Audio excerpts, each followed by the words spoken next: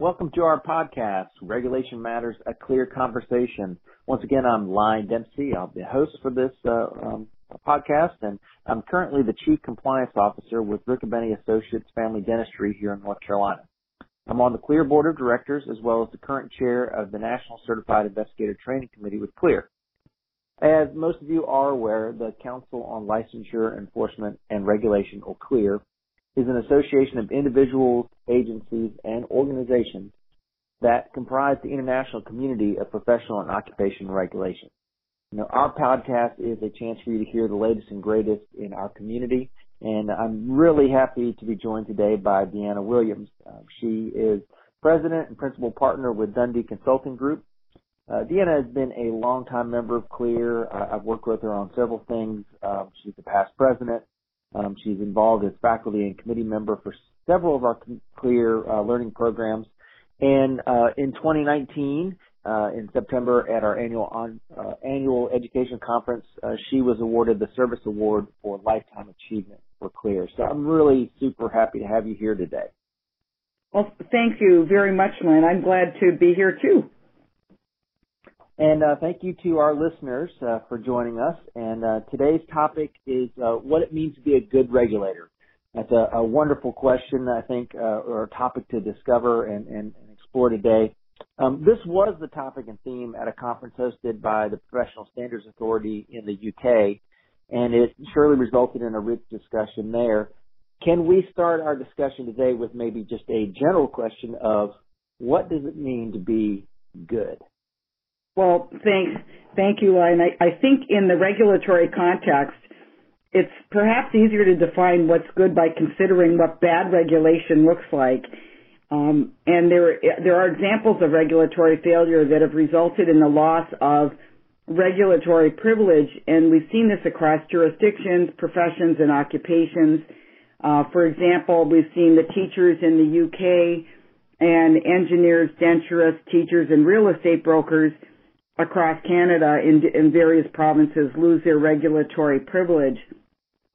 So I think if you look at the things that were common in the regulators that experienced this, we can almost turn it around and say, well then, if this happens, what does good look like? So for example, erosion of public trust and confidence is a common element. And I think for a good regulator, we want to strive to be trustworthy, and we want to do what it takes to earn and keep public confidence, not only in what we do, but how we do it. A second common element is that are we willing or are we seen to be willing to put public interest above all others? And I think good is consistently asking at all levels of our organizations, what does this decision or action have to do with the public interest? Can we describe why and how we believe this action or decision best serves and protects the public? And I think most importantly, we should be asking the question, are others likely to see it that way? And I think that is really important. I think we also don't want to be seen to be avoiding answering difficult questions about what we do or why we do something. But we do want to be seen, if we're good regulators, as genuine and authentic in explaining our actions and being helpful in trying to have the public and other stakeholders understand those. I think lack of consistency and therefore defensibility is another problem, and I think good regulators have frameworks in place to ensure that consistent decision making or how we take actions is in place. And I think the scrutiny of decisions by other eyes is also a really good practice. I think we need to evaluate ourselves. So good regulators have evaluative processes in place that don't just rely on self-examination, but are validated through some other assessment or peer process. And I think that's a really important part of being a good regulator. And then, of course, good governance is very important, and that's adhering to good governance principles, how conflicts of interest are addressed and managed. And I think it's really together with our, staff and our governors is building a culture of excellence and safety where questions are welcomed and where they're seen as opportunities rather than challenges. And then I think the other point for regulators, which is really important, is we have to be agile and flexible. I think that's really important. Well, that makes great sense. I mean, looking at it from the compliance side of things where I'm working, you know, it's very difficult to tell how I'm doing a good job other than lack of bad reviews or bad performance. I guess looking at it from the regulator's perspective, what ways or metrics or things can we put in place to know if we are doing good? Mm-hmm. Yeah, I think that's a really good question because in my experience, most regulators do experience one or more of these challenges at one time or another.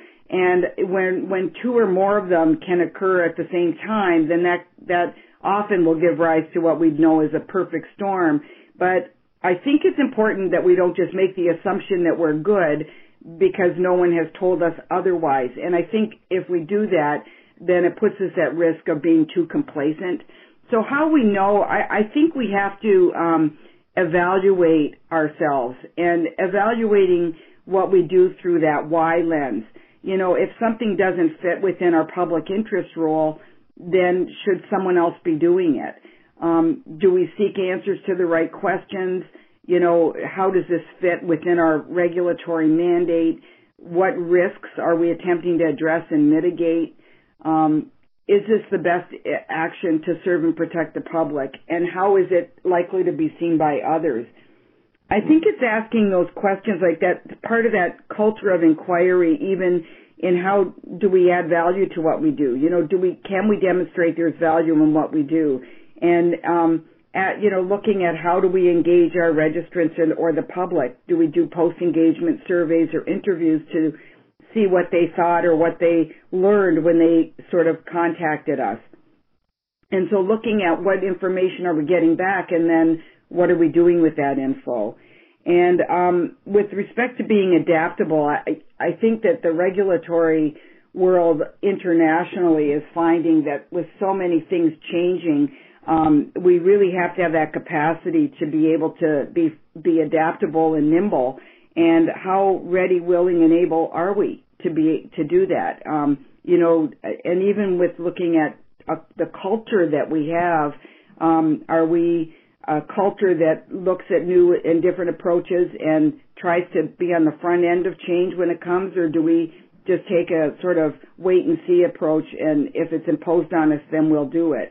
So I think those are some of the things that we can ask those questions continually in our own organizations to try and get a handle on how do we know how we're doing. But we do have to be, I think, brutally honest and really looking at our what we do and how we do it. We really do have to scrutinize our information that we're getting back when we ask these questions, because if we're not honest, we're going to probably not be able to go forward with some changes that need to be made. Right. So I guess what kind of conditions would facilitate or inhibit good regulation? So if we at least have an idea of what we need to ask to find out if we are doing a good job, I guess looking at that from an inside perspective, looking out, what conditions would help us do either better or worse?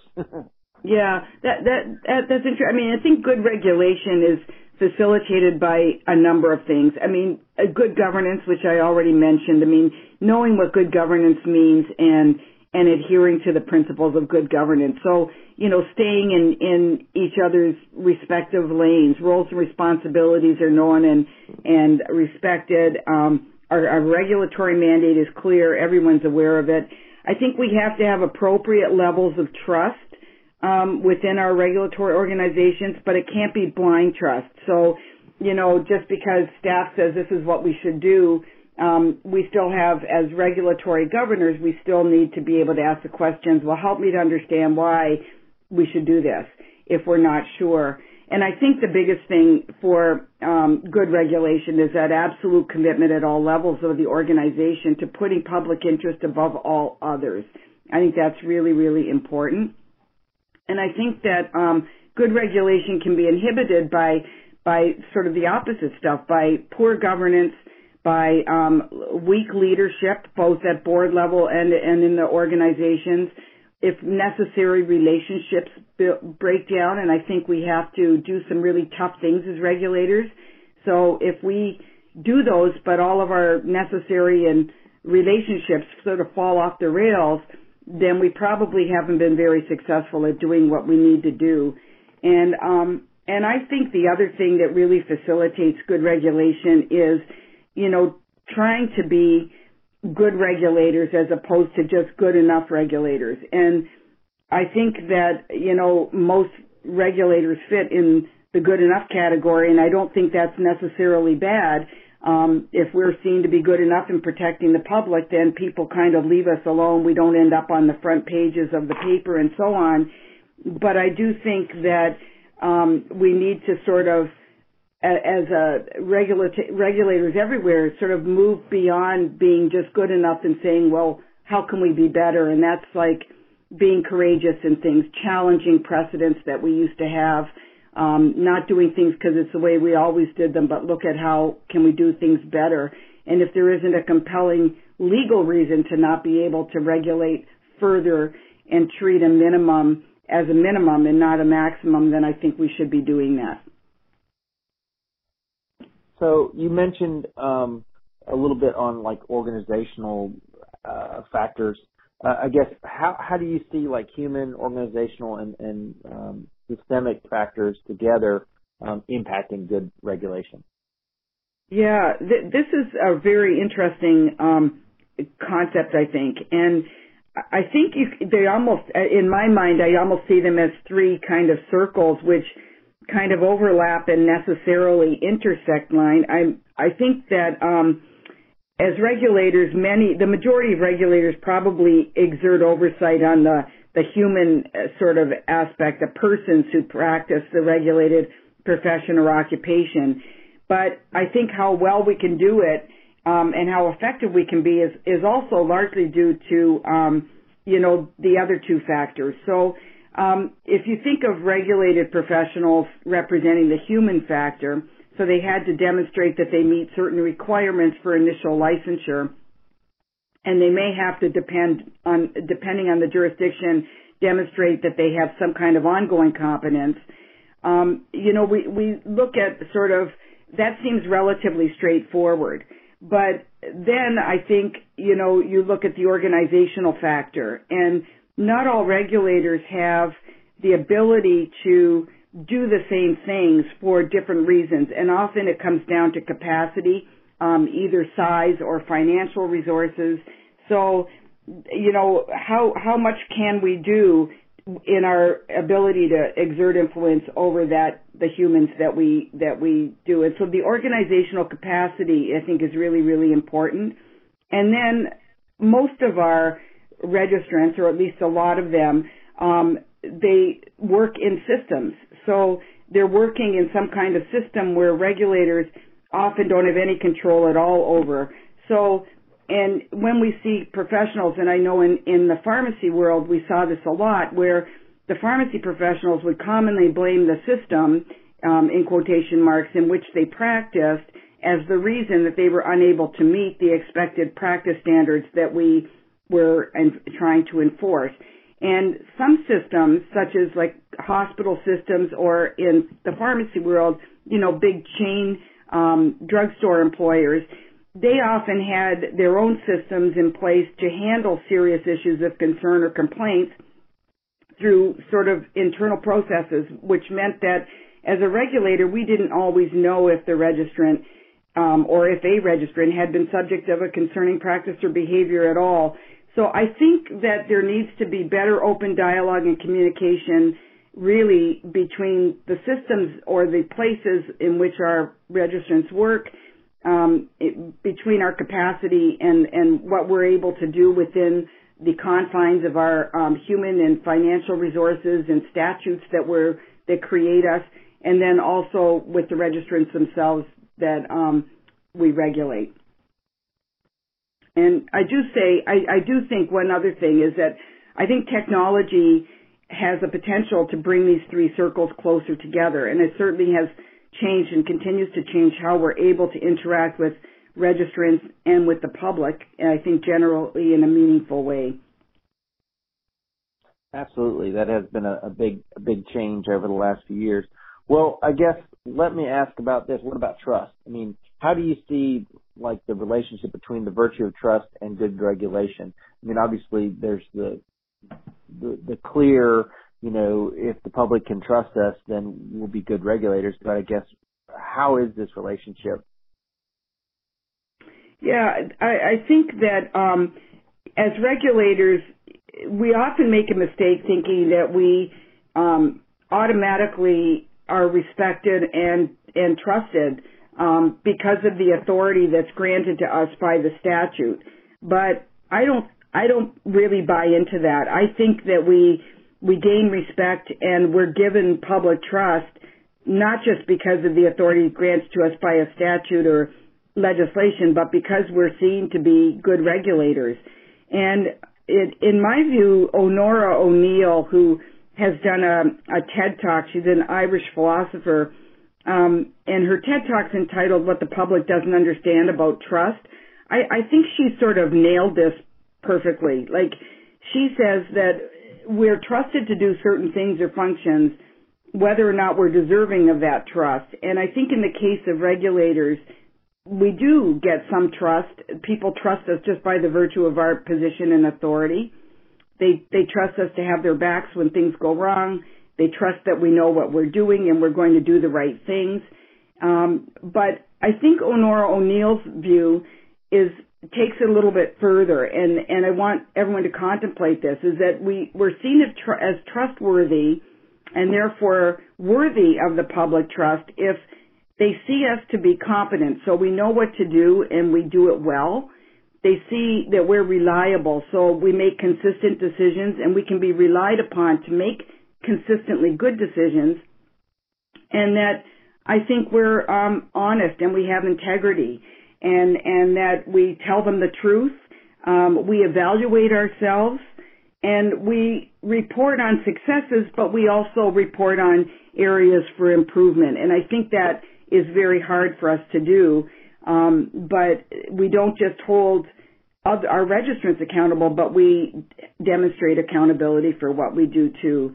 And I think I would just end line with wise words of Harry Caton, who, as many will know, used to be the chief executive of the Professional Standards Authority. He said we not only have to do the right things, but importantly, we have to be seen to be doing the right things.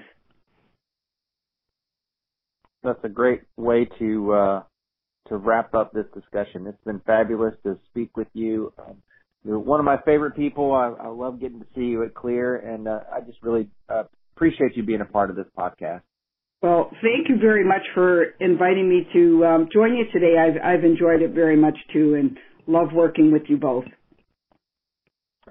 And I want to thank our listeners again for joining us for this episode, and please come back for another episode of Regulation Matters, a CLEAR conversation very soon. We want to also point out that our podcast is available through a lot of different avenues. You can subscribe to it on Podbean, iTunes, Apple Podcasts, Google Podcasts, and Google Play. It's also available on Stitcher, Spotify, and TuneIn. So if you've enjoyed this podcast, please leave a rating or comment in the app. Those types of reviews really help us improve our ranking and make it easier for new listeners to find us. And be sure to tell your friends about us as well. Feel free to visit our website at www.clearhq.org for additional resources, as well as a calendar of upcoming training programs and events. Finally, I'd also like to thank our CLEAR staff, specifically Stephanie Thompson. She's our content coordinator and editor for this program. She does a lot of stuff behind the scenes that really make this work. Again, I'm Lyon Dempsey, and I hope to be speaking to you again very soon.